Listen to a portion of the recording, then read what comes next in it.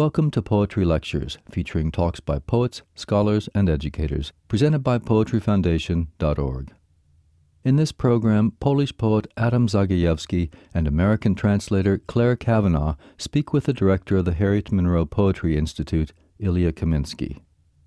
Adam Zagajewski is the author of 12 books of poetry, many of which have been translated into English.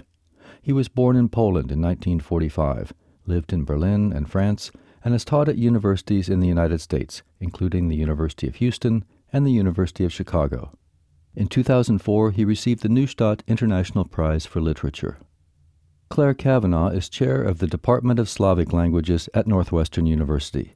She has translated numerous collections by contemporary Polish poets, including Zagajewski, and is working on a biography of Czesław Miłosz. This conversation took place at the Poetry Foundation in Chicago in October 2012. We begin with Adam Zagajewski saying that many Polish poets have not been translated and thus remain largely unknown outside Poland. If you are an American reader or a non-Polish reader, you see, it's like with the moon, you see one part of the Polish poetry. There's another part which is not visible.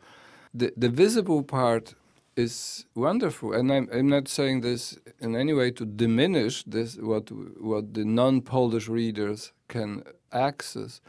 But there were some, at least they deserve to be mentioned, some great poets who are either untranslatable or little translated. There's this poet Bolesław Leśmian, who was a great master of the language, of the imagination, and there are some translations, but he's not really easy to translate, and he influenced many other poets. Another poet who maybe is not so difficult in translation, he quite influential in within the Polish poetry, was Józef Czechowicz, who was actually Miłosz's friend, a little older, not much older than Miłosz, and some other poets. So I understand we'll talk about these poets who are well known here because they deserve it, and we deserve it to talk about them. But I just wanted to mention those poets who are hidden in the language, in the Polish language. And like Leśmian had no interest in history. He's the Polish poets who are known abroad are those who reacted to the terrible history of the World War II, to the Holocaust, and to communism. But there were poets. Leśmian had no interest in history at all. He was a poet of myth, of imagination, of not really a religious poet, but a kind of post-religious poet. And he's not my favorite poet, but I absolutely admire his language, his versatility, the softness of his language. With Leśmian, you always try and find an analogy, and we were talking before about Pasternak. The things that make Pasternak, both early Pasternak especially, absolutely magical and maybe not absolutely untranslatable, but so difficult to translate. It's a little bit true in Leśmian too, is that words grow out of each other in this kind of magical... He seems to be talking about nature, but it's about nature through language. He was influenced by Bergson, I think, and there's that whole... The language has a life of its own, which is mirrored through forms generating themselves in nature or something. Early Pasternak has that wonderful thing, too, where it just... What's the name of that wonderful poem? Sklerota, as they say in Polish. It's senility. I can't remember. It's window, isn't it? Okno? It's in Sistra Moja Жизнь. Yeah, where just the whole poem swings back and forth. It's all, you swing out into the garden and then you swing back and you look at the mirror and the mirror moves. This world in constant motion and language is in constant motion. And yeah, Leśmian is wonderful. I would never try to translate him. His life is too short and, I'm already getting the gray hair. I don't. And Czechowicz is another poet who has magic. I mean, he's way more enmeshed in history. Yes, because he has there's the social ingredient, and he has this greatest poem, Żal, Grief, which is a great, great poem where the social, the political mixes up with the very existential, personal. But he has many poems which are pastoral, which are about provinces, about the silence in the provinces. And folkloric, funny yeah. little folkloric things in them, like a little cow floating through a Chagall sky or something. And they're just these little odd. Another poet that it's not known here, we absolutely have to switch to the known ones, but let's mention Jarosław Iwaszkiewicz, who had a long life. He died in 1980. A great prose writer and a very good poet too, and that he would deserve another hour because he was such a character. His incredible life too, yeah. Incredible life and a very strange mix of opportunism and courage. And in the communist times, he would be friendly with the Politburo members, and he would be pretty conformist at the same time. And during the war, he saved an incredible amount of people, of Jewish friends, Jewish intellectuals. He had a big house which became like an ark, a Noah ark for survivors. So but as a poet, we talk here of poetry. He was a poet, also a non-historical poet in a way, a poet of the sadness of existence and of music. So it's a combination of interest and passion about music and the sadness about the necessity of dying one day. Also, I'm trying to remember now, because this is where I'm much worse about doing 20th century than Adam, is since I had to go backwards. I started learning Polish already when I was in graduate school, and I had to talk about somebody who's not as well known as he should be as a poet, Stanisław Baranczak, in the States, in Poland, ubiquitous everywhere, because he's incredibly difficult to translate. And I know, trust me, I know. I've tried. But I feel like I got taken home to Polish poetry at the Baranczak's house. I used to go to their house every Friday when I was in graduate school, and they were my refuge from graduate school. And I got to know poetry through them, which means you know the battles, and you know there were poets I didn't even know existed until I started going to Poland regularly, because the Baranczaks would not mention them. They were not admissible into the canon. And then there were poets who were their personal friends, like Adam, and Ryszard Krynicki, another poet who's not as well known as he should be in the States. But also Stanisław wrote a very good book on Białoszewski, right? He wrote a fantastic book on Białoszewski. But I knew I started translating Białoszewski on 1 year of Polish. You know?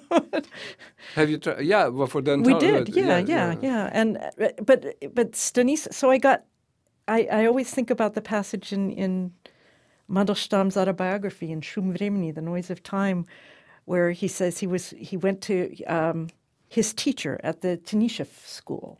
He taught Nabokov too. Gippius. Yeah. He would get invited back to the house, and he said, I got introduced to Russian literature as a family quarrel. And that's kind of how I got into it. So I would read lots and lots of the poets they liked, and Stanisław and I would meet when I had classes and meet separately and read poets. And other poets, maybe one, maybe two. He really was not a Ruszewicz person. And then I had to go in and fill in the blanks myself. I mean, that's how I first read Adam, actually, he was coming to give a reading at Harvard, and Stanisław gives us his poem, and then Adam reads to go to Lwów, and it blew me away. So I'm all back and forward on it. Iwaszkiewicz, though, but where was his family background from? He was Ukrainian? Yeah, he was from Ukraine, but there was Polish family in Ukraine. Poland colonized Ukraine. Right, yeah. Several hundred years ago, and they were driven out from it after 500 years. But yeah, his that's the poems I love. He has a lot of Ukrainian sort of landscapes. Yeah. And this is something that also goes missing in the States, is when you've been dealing with Poland in terms of people and going there, but also in terms of the literature, you become so aware of all the regional traditions and all the lost traditions and territories that are kind of in between that are not quite Polish. I mean, Adam's famous family stories are a perfect example of it. But that's what I always remembered from Iwaszkiewicz is just like this incredible in Russian would be kolorit, color, local color of Ukrainian from the because in Polish you have this lost limbs, the amputated limbs, and Ukraine was, and Lithuania, like Milos. Let's talk for a moment about Milos. Yeah.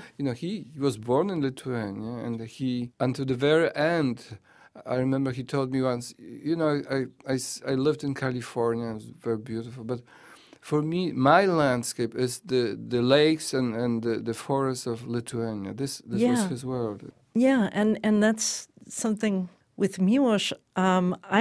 I wouldn't say I'm a hardcore Californian because you know about California. Everybody's from someplace else. And my parents were born in Canada and my grandparents were born in Ireland. And, it doesn't.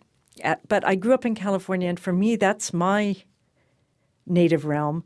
But the thing that strikes me when I'm reading Miłosz is I've been to Lithuania for the first time ever. I was in Vilnius, and I see it even more, is he reads the California landscape extremely well. He's a brilliant reader of landscape because he knows how saturated it is in history. And I've learned about California history from reading Miłosz because he studied it. He knew it. But Lithuanian landscape is always just underneath the surface, or it's like there's like this embroidered other side that's Lithuania to every Californian landscape he describes, and which is interesting because you couldn't imagine two more different landscapes. California is about dryness, and Lithuania is about water and forests and lakes and rivers. It's a very watery landscape. But I remember I even told Miłosz this. I said, the Bay Area, it's my Szytania, that's where I grew up. That's where the, eucalyptus trees look familiar to me. Although they're not from California. But I said nothing in California. But he knew this is what I really noticed with him. And this was where his Lithuanianness shows up really beautifully when you read him kind of from multiple perspectives, is no one in California would see California the way he does. And what he does, he knows like the minute he hits American soil, in the 40s, in fact, he sees a landscape saturated in history. He has this myth that he's inherited and that he plays with and brings up now and then of, California and America, it's all wild nature. It's where you go and... Yeah, and like in the Traktat Poetycki, he said like America is all about nature. But he says it. Yes. But at the same time, I remember there's one passage, and this is the treatise on poetry, where he's describing Lithuanian folk dances, and sometimes he'll have words in 2 languages in the original, or 3 languages sometimes even, and he says square dance... what's it, kołovrot? Yeah, he gives square dance as a synonym, and square dance is American folk. Mm-hmm. So he's playing them against each other, and he loves Native Americans from childhood. Mm-hmm. His Lithuania is saturated in American romanticism. He loved Cooper. James Fenimore Cooper. Yeah. What is the Polish poet's view of America? What is the American myth for Polish poets who have been there? It's really different from poet to poet, especially because, as Miłosz never ceases to remind us, the country is just too damn big. It starts with Norwid, with the 19th century, who came to New York, and he failed, and he returned to Europe. So it starts badly, but then... and then Sienkiewicz, to move way far away from poetry, travels around in America, and America ends up being part of... The thing is... This is something I'm just interested in as an Irish-American obsessed with Polish stuff. But the American-Polish connection goes back to Romanticism, where Mickiewicz was translating Emerson and knew Margaret Fuller. And she fell in love with him. Yeah, and there are all these rumors, gossip. But we won't go there. No. But there's this exchange through Romanticism, and that Miłosz says, he was brought up on American Romanticism, the myth of nature, and playing his Natty Bumpo in Lithuania. And then Whitman, who was such an important figure for Miłosz, but also for many other Polish poets. He was discovered along with, the French poets discovered Whitman in late 19th century. The same happened in Poland. He was quite early translated into Polish, and he influenced some Polish poets. And Miłosz admired him endlessly. So I think there's multiple myths, and so much of it depends on where they landed. Baranchak, it's about New England. His post, it's really exile. It wasn't immigration, it was exile. He got stranded in the States because of martial law. His America is New England, and everything else is a bit exotic. But for him, he has beautiful poems that we tried to translate. They're very difficult to translate. One is called Sailing to Sutton Island, about going to an island in Maine that they would go to on vacation every year, and it's like passages through time.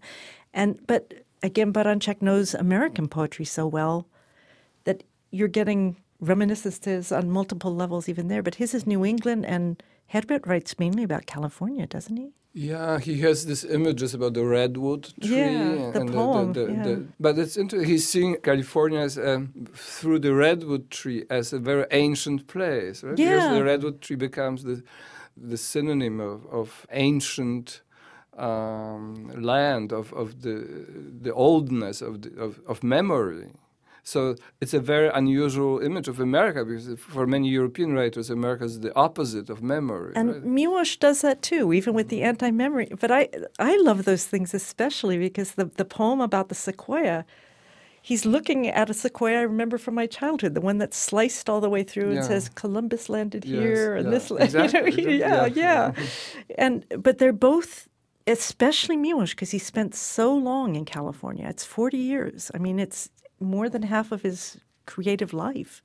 He read about it. He read obsessively. You can find, I'm always making little notes when I'm reading Miłosz where I write research, ? Because since he's a poet, he doesn't have to do footnotes. But you can tell he just read a book on, he goes to Hawaii. This is one of my favorite things in The Year of the Hunter.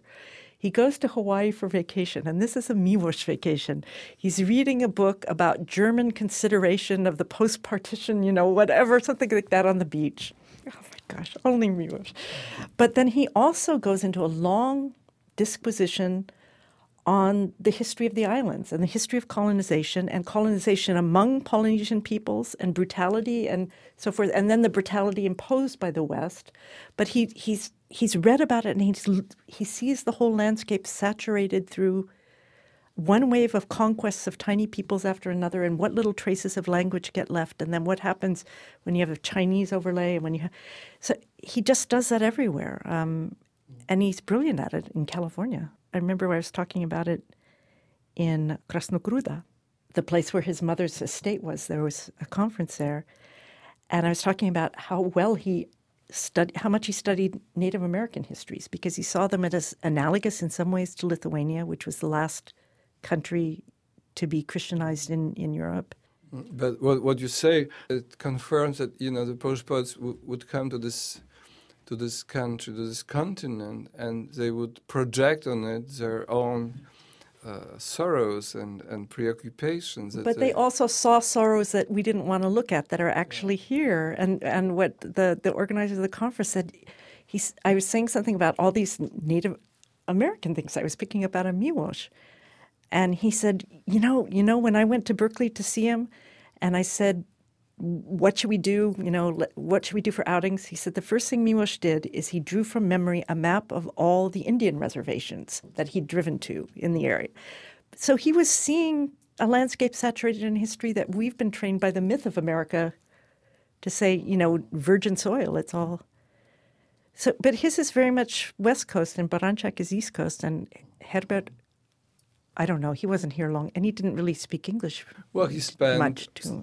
Many months in L.A. He was teaching in L.A. at the Los Angeles Community College, I guess. And he had this entire anecdote about this, and more than an anecdote. He was supposed, that this is a legend, that he was supposed to be a professor at the California Institute of Technology, but that it came to a fist fight with the dean, because the dean had really extreme leftist ideas, which Herbert couldn't tolerate, and it came to a fist fight, and he lost his job.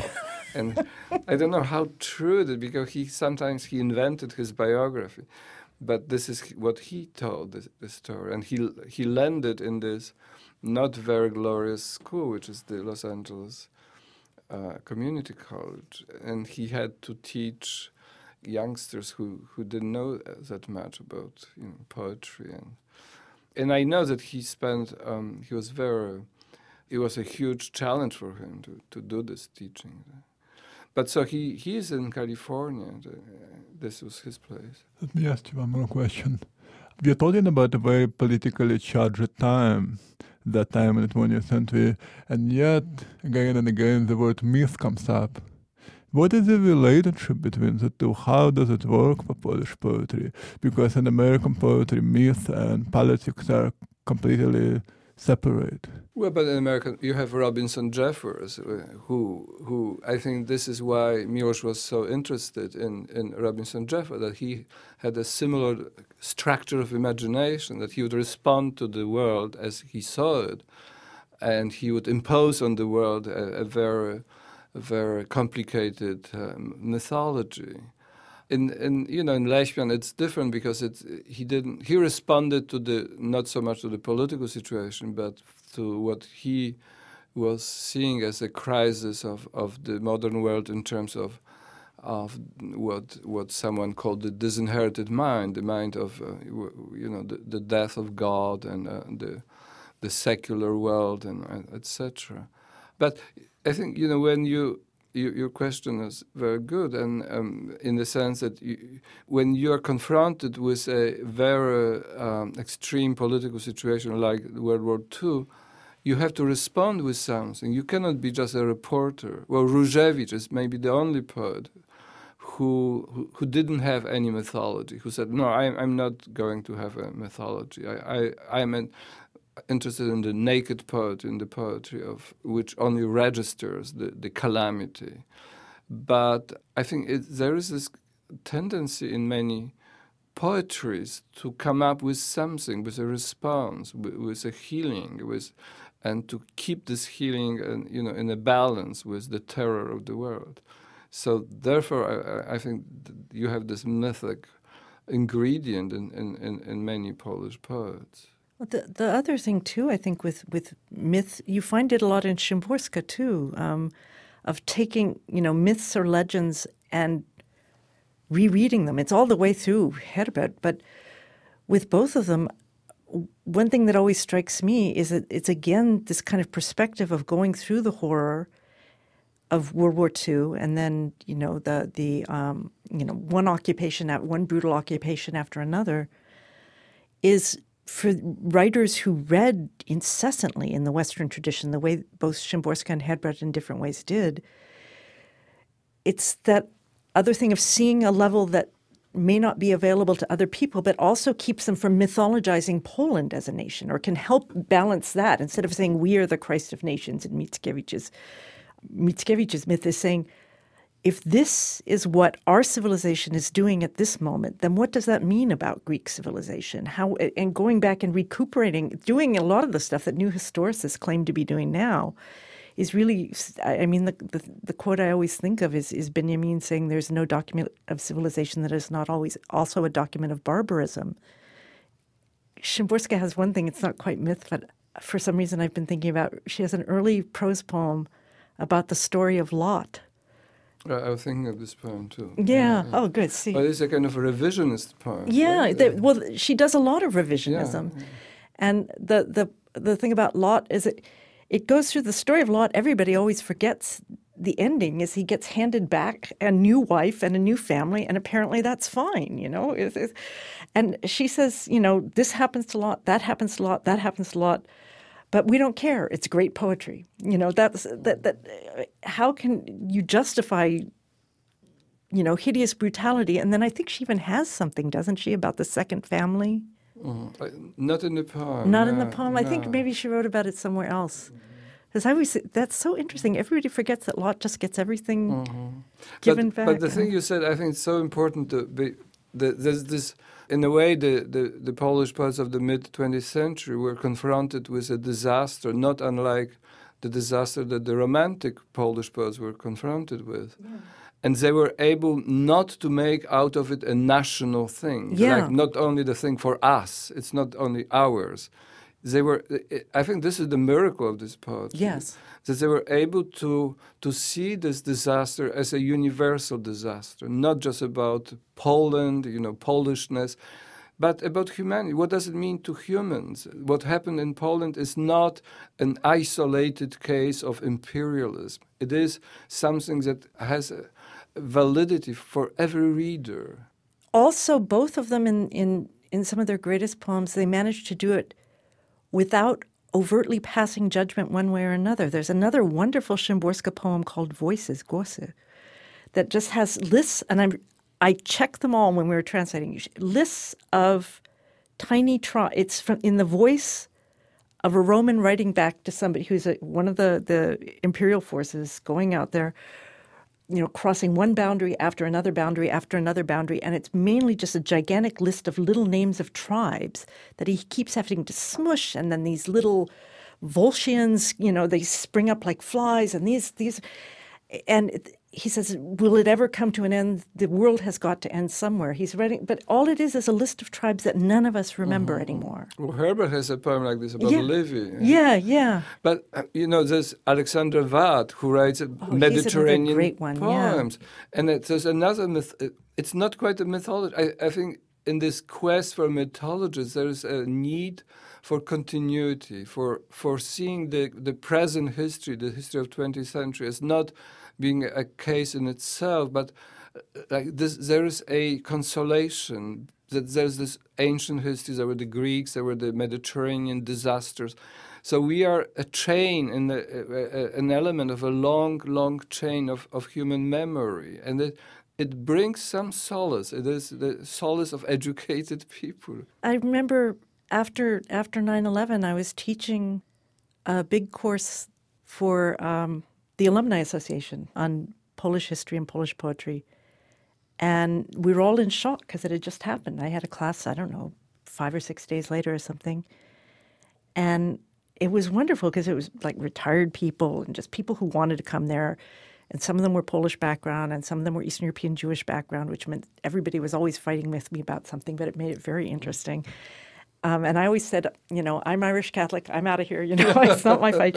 But this one lady, I don't remember who she was. She brought up Herbert's poem to Marcus Aurelius at the end of the class, and she said, "Could you just read it for us?" So I read it out loud. And what's wonderful about that poem is he's saying, "You're irrelevant, Marcus Aurelius," but why is he talking to him? What is the last line? Like, "Turn out the light" or something. But he didn't turn out the light. He put the light back on him, and that this lady recognized that in this poem that was about saying it was useless. There was no reason for you to write, your meditations, Marcus Aurelius. But here I am writing to you about why you shouldn't have written them. And she kind of recognized that was this mixed gesture of despair and incredible hope. And isn't it amazing that anybody's even reading this guy? Yeah, I love it. It's a very beautiful poem. But also in this poem, he says, "You, Marcus Aurelius, and your Latin." It is a mistake. Actually, he wrote his meditations in Greek, and he never changed it. Yeah, and it's so interesting that this is the poet's erudition. A poet can be mistaken. It doesn't change anything for the poem. The poem is still wonderful, but it's a poem with an error. It's so interesting to have this, poetry with an erudite would never make this mistake, but a poet is a drunken erudite, right? It's a different approach to... Well, it's like Cortez discovering the Pacific in Keats's first published poem, While we're still at Marcus Aurelius, there is a lot of conversation usually when we speak about Polish poetry, about how Polish poetry influenced American poetry, of course.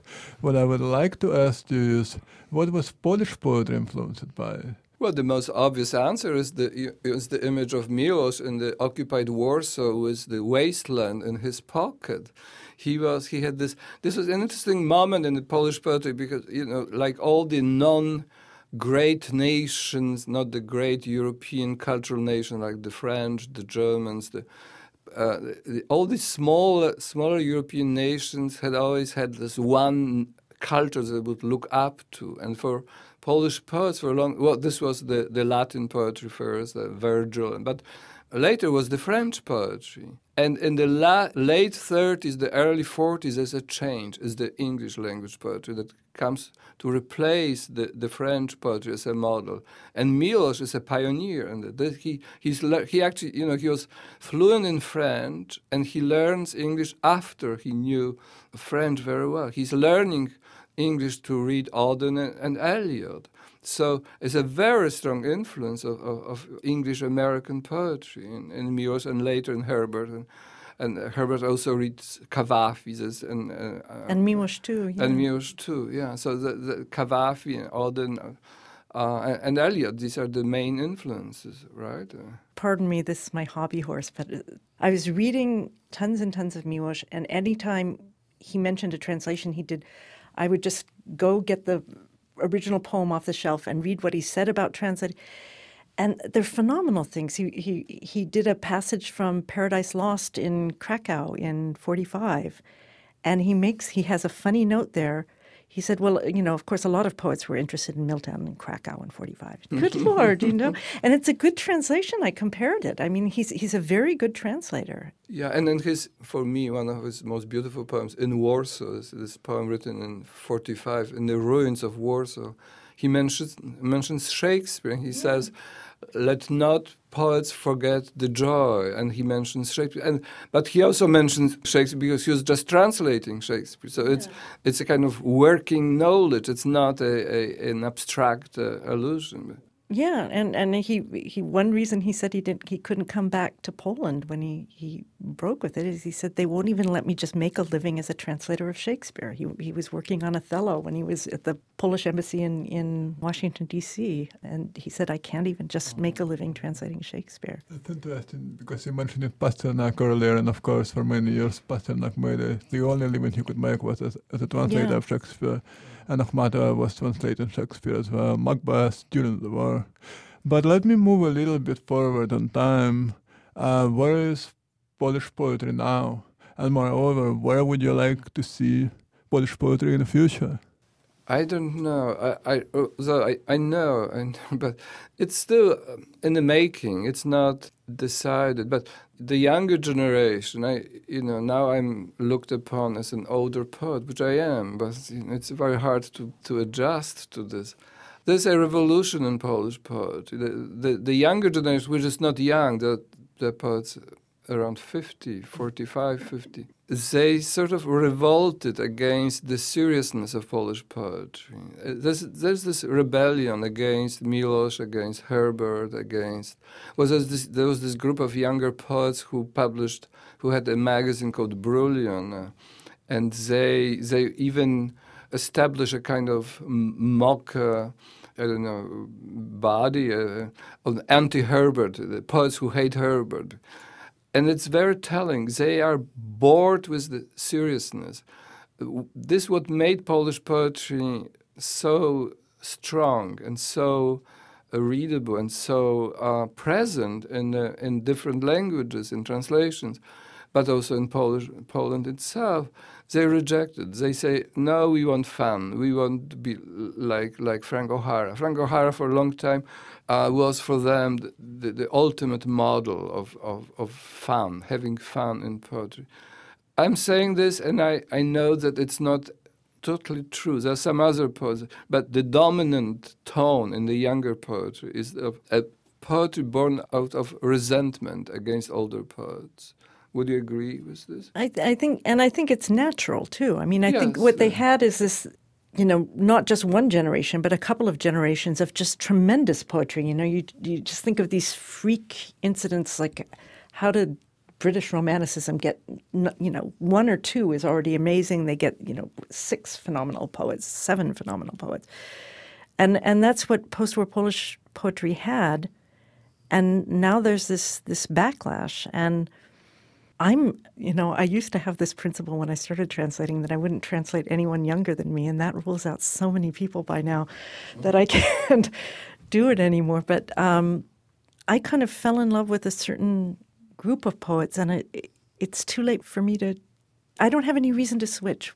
I'm going to go back and translate Szymborska poems we didn't but say, translate who, before. Who are the really younger poets who you are interested in? Can you say a few names? Or No. No, I know some names, but the thing is, part of it is at a certain age you realize how much time it takes to read, and then to even have a chance to reread something, and I just kind of tuned out. I read individual poems here and there that I like, but not enough to make me go out and read the whole book. And just as a backhanded compliment to Adam, when I heard him read To Go to Lvov at Harvard, I went straight to the library and just checked out every book they had of him. So, but I don't know if that's partly, then I was in my 20s and now I'm way not in my 20s. And I think both international, but remember, Russian poetry, beginning of the 20th century, Mayakovsky was drawing Pushkin off the board of the ship of Russian literature. Right. But at the same time, Akhmatova was writing, Khlebnikov was writing, Pasternak was writing, Tsvetaeva, and so forth.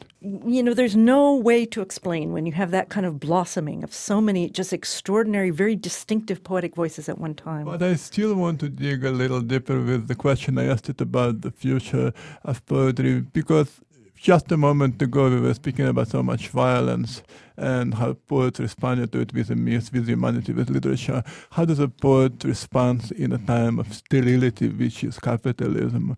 What is the lyric poet's response? Well, yes, it's sterility, but it's also freedom. It's also democracy. I think it's the ambivalence of a new system in Poland. It's a free democratic country, and it's a capitalist country, and it's much more difficult to make oneself, to make up your mind. Will you be writing against greedy corporations? Well, not that many in Poland.